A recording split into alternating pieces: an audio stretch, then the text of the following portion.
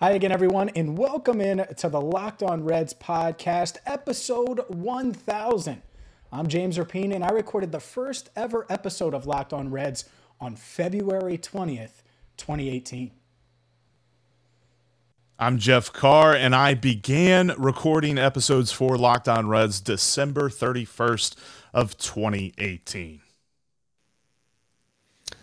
Hi there, Steve Offenbaker here. I joined the Locked On Reds podcast this year, January 3rd, 2022. And here we are, 1,000 episodes in. The 1,000th episode of Locked On Reds starts right now.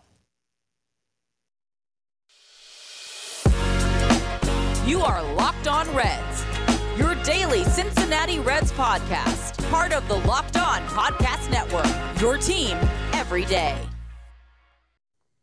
You are Locked On Reds for the 1,000th time. I'm your host, Jeff Carr. Like I mentioned a moment ago, thank you for checking out the Locked On Reds podcast, as we are part of the Locked On Podcast Network, your team every day. Thanks again for making us your first listen. Make sure that you are subscribed and you're following us on all platforms, and you're following Locked On Bengals on all platforms as we get training camp. I mean, we're in the middle of training camp. I can't wait till Saturday. Going to be down and back together Saturday. And we've got a bit of a crossover here. Locked On Reds and Locked On Bengals. We're going to talk Reds and Bengals and how the roles have kind of shifted within the city, because for the longest time, the city of Cincinnati was unquestionably a baseball town, but circumstances are setting themselves in motion that it's kind of moving toward a football town.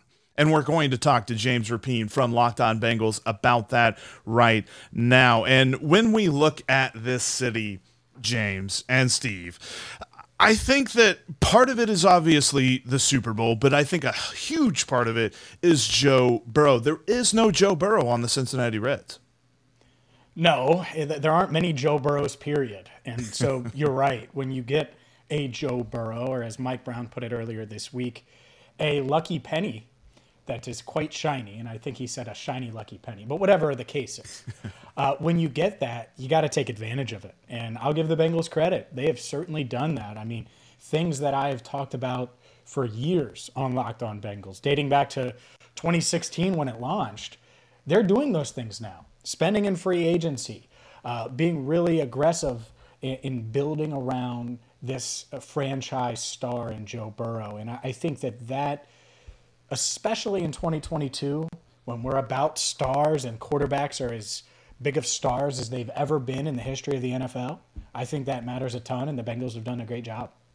And Steve, when you look at the Reds, really the organizational philosophy seems to have caught up with them, because for years it was almost like, what can the Bengals do to be like the Reds? And now that has flipped. You know, there was a time where in the sports world in Cincinnati, Mike Brown was probably the most hated man in town, especially through that period in the 1990s into the 2000s, where the Cincinnati Bengals were the worst professional sports franchise across any sport, based on the win-loss record. So you take that time period and you look at what was going on in the city. The Reds are coming off a World Series win.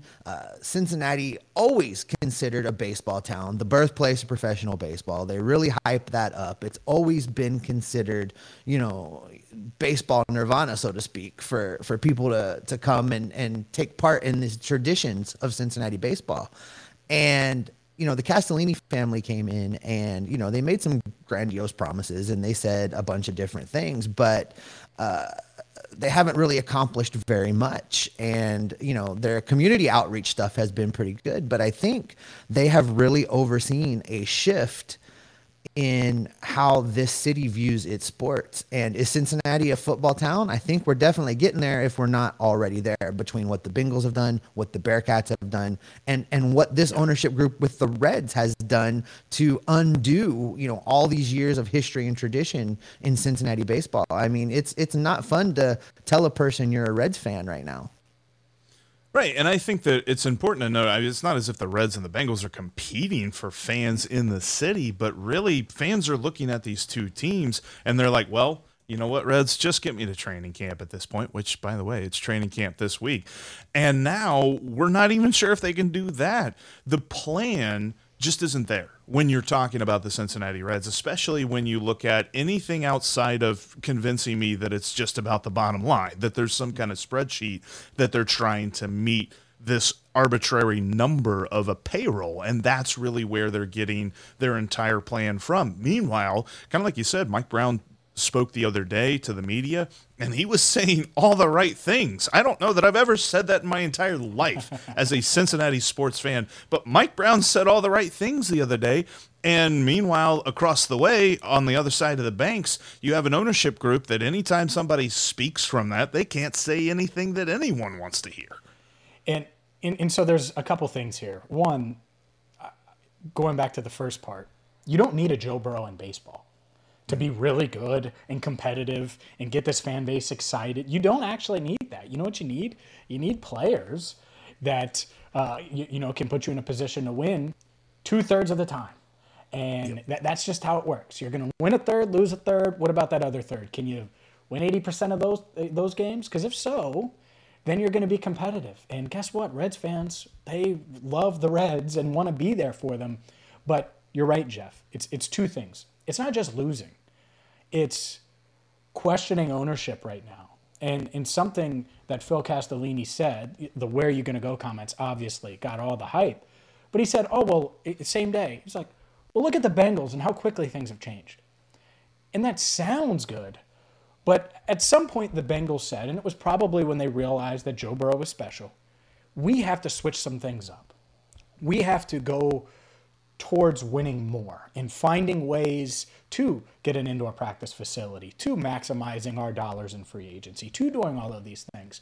Because one guy doesn't make a team in baseball. It isn't the NBA. It isn't the NFL where the quarterback, if you don't have a great quarterback, you're probably not winning a Super Bowl.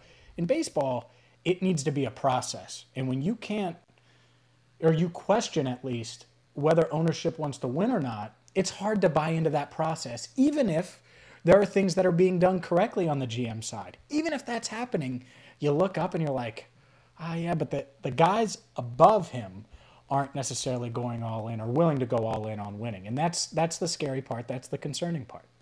You know, James, I wonder, and I would love to get your thoughts on this. The Reds and the Bengals both have a couple of guys at the head of the ship that are captaining this thing that are in their 80s, in Mike Brown and Bob Castellini. And we're starting to see the next generation of these ownership groups assert themselves and take more control and do more things. You know, obviously over on the Bengal side, you've got Katie Blackburn and Elizabeth doing a lot of the outreach and the media type things. On the Red side, Phil Castellini really tried to assert himself going into last offseason, and he has just failed miserably in creating, as you mentioned, this perception that he's been able to turn the fan base against the ownership group in an epic way very, very quickly. When you look at this next generation of ownership group, who's really driving the ship over there at Paul Brown Stadium? I guess Mike Brown's still in charge, but these things that the Bengals are doing that has been so embraced by the city, and so many people are saying, look, finally, the Bengals are doing things right. Is that Mike Brown, or is that this new generation coming in and really taking control of things? It's a hybrid. I think the new generation certainly is in control, right? Katie Blackburn does all the contracts and is really negotiating alongside Duke Tobin all of the minutia that comes with manning the front office. But Mike Brown certainly still signs off on things, signs off on the Ring of Honor, signs off on, we should get this player, signs off on draft picks and things like that. So he's still there. He's still in control. But, and Katie Blackburn's been in that role for a while now, and so Duke Tobin.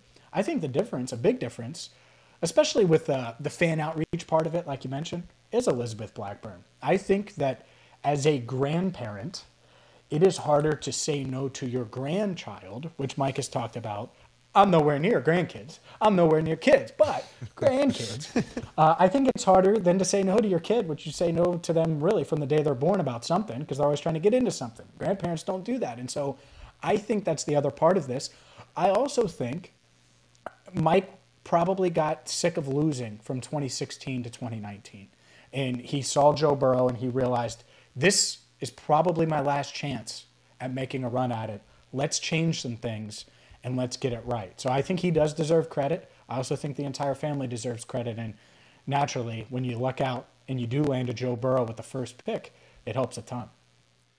The next generation of Reds ownership is moving in, and there is one key thing that they can do to fix all of this. We're going to dive into what that is coming up here in just a moment, but the thing that you need to dive into for your sports card collecting hobby is the Sports Card Investor app. Whether you have an iPhone or an Android, check it out on the App Store and the Google Play Store for free. It has all of the resources that you need. It's going to help you monitor the market on your favorite players, and if you're looking to fill out your collection, they've got great links to eBay auctions and things like that. They're going to show you recent sales, and you could probably take advantage of a card that maybe has seen its value go down a little bit. Plus, if you have cards to sell, you can find out how best to take advantage of the market. It's all about sports card collecting on the Sports Card Investor app. They have over 600,000 cards, whether you're talking about baseball, football, basketball, and they even have like Marvel and celebrity cards too.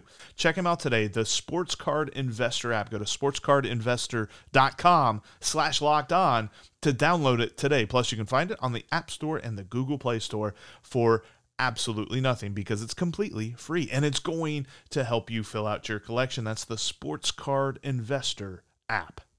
Thank you for making Locked On Reds 1000th episode your first listen of the day. On the 1001th episode tomorrow, we will have Peter Pratt on from Locked On Marlins to break down this Reds-Marlins series. All the way from across the pond will be Peter for episode 1001 of Locked On Reds, which you can make sure to not miss as you are subscribed on all platforms, including YouTube. All right, let's jump back into our conversation with James Rapien. And that's something, too, that I think that the Reds can take away from the Bengals, because we're always talking about, all right, what can the Reds emulate from across the banks? Because it's obvious the Bengals have their finger on something, and that is the biggest part, is that ownership in sports, especially in baseball, where there is no salary cap, and it's all based on what your ownership wants to put into the team. Ownership has to do two things. Number one, it has to really set a limit as to what the roster can be. And it kind of feels like some teams set it lower than others. But you look at the Rays, the number doesn't matter for the Rays. They're always competitive. What the Rays do and what the Bengals have done, as you just said, is their ownership gets out of the way. The ownership puts people in place that they trust and that they know can do the job, and they let them do the job. I feel like there's been lots of evidence over at least the last decade, maybe even further back, of, okay, there's something that's about to take place, but it gets nixed at the top. It gets nixed on the cutting board, and they just don't quite make it to that deal. Like, we can talk about some different trades that the Reds made the last 7 years where you're like, boy, they waited too long. And you can point to a specific event as to why they waited so long. Well, we wanted to see Aroldis Chapman come out of the bullpen doors of the All-Star game at Great American Ballpark. Well, we wanted to see people celebrate Jay Bruce's milestone and Johnny Cueto, he had to stick around for 2015 because the Reds were really going to do something then. There's all of this different stuff that it feels like if ownership was to put the right regime in the front office that could operate independently and with the budget that ownership sets forth, then the Reds could really take off. But there's always going to be that element of, well, at the end of the day, who's signing off on this decision, and is that person really going to make this decision work?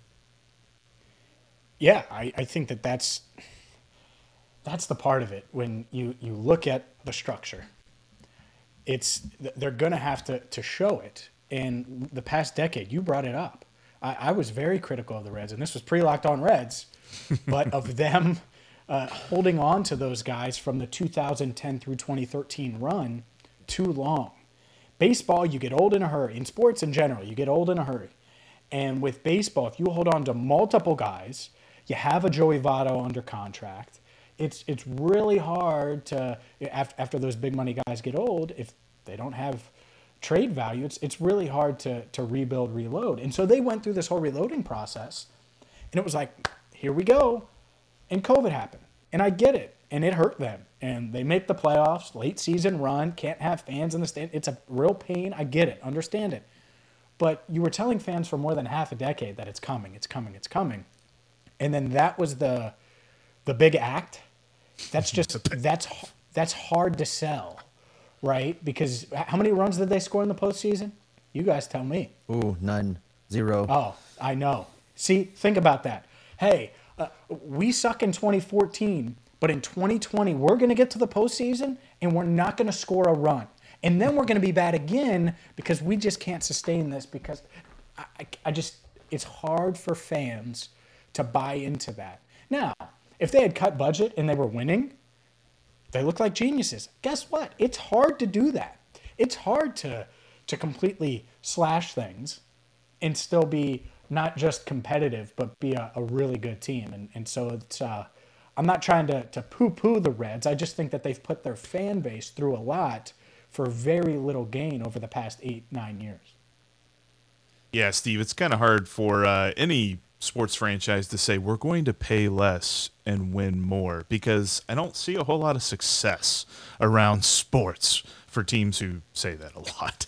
Well, no, and they're saying things this year that if they follow through on, and that's really been the breakdown. The breakdown has always been in their follow through. They've talked a good game for a long time, but the follow through is what's been lacking. Now, what they're saying is we're going to move to a model where we're not going to be attached to players.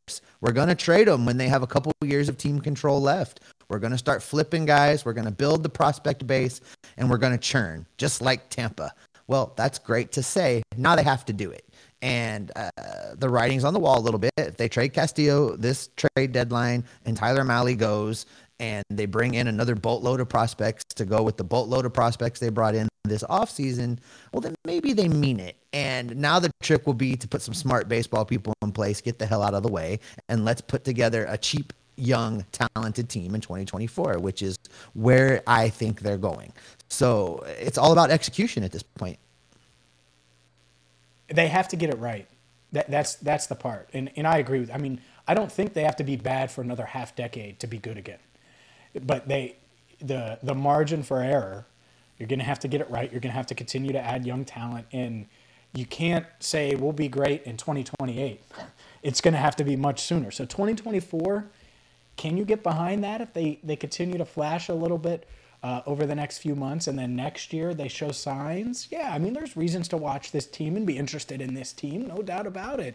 I don't have to mention Jonathan India. You guys probably do it a hell of a lot on this pod, right? So there are reasons, but those reasons don't make up for the fact that the season and really the off season and really, like I said, the past 8 to 9 years, that equity is completely gone, and they're in the negative right now. And they have to rebuild it with the fan base, and I think that's going to take some time.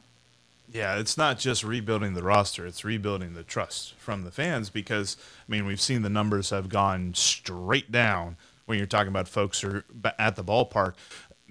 Meanwhile, numbers are going to go straight through the roof. I did a tour the other day of the stadium at Paul Brown for a season ticket thing, and I felt like there were more people at this tour than there were at any Reds game that I've been to so far this season. And it's a lot to do with the product on the field, the guys who are going to be here. So the Bengals have said that they want to keep Joe Burrow and his 3 favorite targets. We're going to tell you whether or not we think that can actually happen. Plus, we're going to look at who the next face of the franchise will be for the Cincinnati Reds. That's all coming up here in just a moment.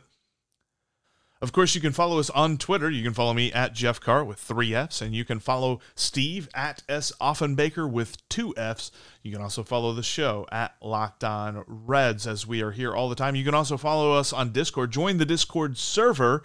The link will be down here in the description. You can also, I think you can go on Discord and search Locked On Reds as well. We're doing a little group therapy during the games and just kind of talking about the Reds. That's all on Discord and on Twitter. Follow us along in between episodes. All right, let's get back and finish our conversation with James Rapien here. So I know that you're going to cover this a lot, and you do this a lot on Locked On Bengals, but I just want, your quick thoughts after Joe Burrow. Mike Brown said the thing of, we want to keep all 3 wide receivers. We don't just want to keep Jamar Chase and T. Higgins or Jamar Chase and Tyler Boyd. We want to keep all three of them. Who is the least likely to still be here out of those three? Because I think that is an amazing thing to say, that you got Joe Burrow and all his favorite weapons, but you do still have to pay for a lot of other things on a football team. Yeah, I think, some may say T. Higgins. He's got the same agent as Jesse Bates, and he's going to command a lot of money. I'm thinking, maybe the Terry McLaurin type deal, 3 years, $70+ million. Could be the realm, and it might be higher by the time T is eligible for an extension next offseason. But I'm going to say Tyler Boyd for a few reasons. One, he'll be 30. He's under contract for 2 years, but they can save against the cap if they decided to move on after this season. And I love Tyler Boyd. I remember talking to him when he got drafted. I think he's a good dude. I think he's a really, really good player. But of the two, what is harder to find? And which one is younger? And yeah, they're going to cost more, but which one matters more to you winning? And a slot receiver, you can find productive slot receivers. What's really hard to find is a guy like T. Higgins, who to me, and I think to the Bengals, might have been the top receiver. If he was in this draft, the 2022 NFL draft, might have been the top receiver in this draft. And if not, he would be number 2. So think about that. And they got him at 33rd overall. They love T. Higgins. And so I think they're going to keep Burrow. They'd be insane not to keep a freak like Chase. And I think they're going to do really everything they can to get a T. Higgins deal done. Because if you keep that trio together, you're talking about potentially a better version of the Colts when they had Peyton Manning, Marvin Harrison, Reggie Wayne. Are we sure Jamar Chase isn't going to be better than Marvin Harrison? Because I think he could be. Are we sure T. Higgins isn't going to be better than Reggie Wayne? Might be. And I don't want to go there with Burrow yet, but could happen. And so that would be my answer. And I probably went longer than you wanted me to, but that's my answer. Let's spin that back to the Reds now, because we've heard this ownership group again talk about going to a new model, and they're gonna trade people, and they're gonna do things differently. My hope, though, is that they identify a guy to make the next face of the franchise and keep around for the career. We seen a passing of the torch along the way for many, many years. Barry Larkin was the face of this franchise, and he was the guy. And then Joey Votto became the face and the guy. And Joey's days are almost done. Whether that's a year from now or 2 years from now, there's not a lot of time left. So if the Reds were to follow through on that and make a next face of the franchise, a next guy to keep around, can you see anybody on this roster being worth keeping? Is it Jonathan India? Is it Tyler Stevenson and his injury problems this year? Who jumps out at you as being the guy that, for lack of a better way to compare it, can be the Joe Burrow face of the franchise for the Reds moving forward? Well, it's tough. I think as of today, it would be Jonathan India, right? You could certainly say Tyler Stevenson. I think Hunter Green would like a word, and I know, in a year or two, we could feel that way, right? But I don't know if you need that. Barry Larkin at the end of his Reds tenure hurt the Reds. Would have been better if he signed with the Mets, right? Remember that deal, the trade, and everything that happened, and then he came back. I think it was 3 years, $27 million. Joey Votto, I don't think he's necessarily hurting the Reds right now, but it's not like he's helping them win a bunch of games. And so it's a net negative, yeah. I just, to me, if there was a guy, it would probably be Jonathan India right now. But that doesn't mean you need to pay for 32 to 40. Maybe just, be a little ageist in baseball. Because how many of those big contracts work? I was a proponent. I covered the Indians for a bit, the Guardians now. And Francisco Lindor. Heck, I remember telling people, I think I told Jeff, I was like, hey, they should trade for him. And Francisco Lindor, man, he's a baller. Well, how's that contract looking for the Mets? So I think there can be faces, but in the Reds, I think this is part of the reason why they slashed like they did. They want to create a pipeline. And I just don't know how good they are front office-wise to get that done, but I understand it because the big money deals, especially for a team like the Reds, a mid-market Midwest team, it's probably, see, notice I didn't say small market, by the way. I'm giving Cincinnati some love. A mid-market team, most of the time in baseball, at least, they don't necessarily work out. Yeah, I think that there's really going to be an argument to be had next year because he's going to be a lot better. I think he's going to add that change up in the third pitch, and I think it's going to be Hunter Green because I think you look at the Dodgers and you think Clayton Kershaw. You don't think a position player. They just got Freddie Freeman, so you don't think about him. You maybe could argue Mookie Betts, but I think Dodgers fans would tell you it's Clayton Kershaw. And I still think Red Sox. Yeah, I still think Red Sox. Yeah, you still think Red Sox when you think Mookie Betts. And Red Sox fans still think Mookie Betts, and they're just like, oh, why did we trade him? Because they're a big market team. That didn't make any sense. But, yeah, I think that it could be a pitcher like Hunter Green. But I'm with you. I think that the Reds have to adopt a mentality that they cannot be top-heavy with their contracts, and they can't just have a couple of guys up top because this year the two most expensive guys on the roster were Joey Votto and Mike Moustakas. Moose. And the two most valuable guys on the team so far this year have not been either one of those guys. It's been Luis Castillo and Tyler Mahle, I think, is number 2 in WAR. But yeah, it's one of those things where the money doesn't always mean that's your best dude, and you don't necessarily want to hamstring yourself too bad. I'd like to see the next face of the franchise be Tyler Stevenson, but I think it's going to be Hunter Green. Yeah, I think that when it comes to this, two things. One, if they build it right, you're right, it'll be a pipeline, and that's what they're hoping to have. But they also have to be ready to hit that NOS button, right? Which, once they have a competitive team, if there is a trade that can put them over the top, they still have to be all in on winning, not just being competitive, right? Not, we want to, what was it, the ebbs and flows comment from Peaks and valleys, yeah. Peaks and valleys, yeah. No. I want all the peaks. So when it's time to peak, damn it, you better go all in on it. And now is not that time. I understand that. But if they build this the right way, they're still going to have to be aggressive. And I think that's the part. There's so many question marks. It can work. I've seen it work. And yet across the league, you mentioned the Rays. But can you get to that next level where, all right, you're in first place, but you need to add another piece at the deadline? And hopefully we're talking about that in 24 or 25, about them being really aggressive and being a legitimate World Series contender. Because I don't care about the Central. I'm talking about World Series. I've not seen a World Series in my life. Okay? 91 was when I was born. 1990. 95 was fun. My favorite Reds team ever is 99. They didn't even freaking make it. 2013 is a lot of fun and a lot of heartbreak. Let's fix that with a whole generation now, and really a second generation that hasn't seen you do much.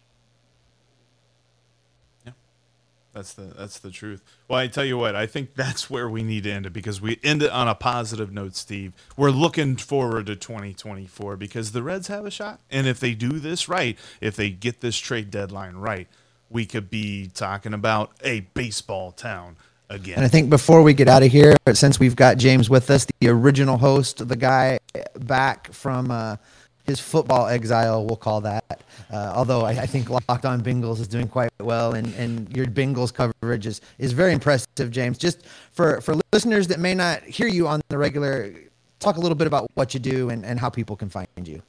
Yeah, cover the Bengals really from all angles. You mentioned Locked On Bengals daily and throughout training camp. I'll be down at Paul Brown Stadium writing about the team for allbengals.com. Also on YouTube, Cincinnati Bengals Talk. So there's a lot of videos, a lot of audio clips, and a lot of words coming your way if you're a Bengals fan. I'm excited. I cannot wait. Going to be there every home game, man. It's going to be a lot of fun. Well, thank you all so much for watching, for listening to the Locked On Reds 1000th episode. We're now into, the quadruple digits. This is insane to think about. A lot of Reds talk here, and hopefully we'll be talking about some good Reds teams as we get to the 2000th episode. We'll see how that goes. But James, thanks for joining us, and looking forward to what Locked On Bengals has coming as the season gets going. Of course. Thanks, fellas. And I will say this, the 1000th episode, the 900th episode, really, you two, it's much better now than it was when I was doing it. You guys are killing it. So keep it up. I appreciate you having me. This was a fun show. And hopefully the Reds give you some fun stuff to talk about in the near future. We'll talk to everybody tomorrow.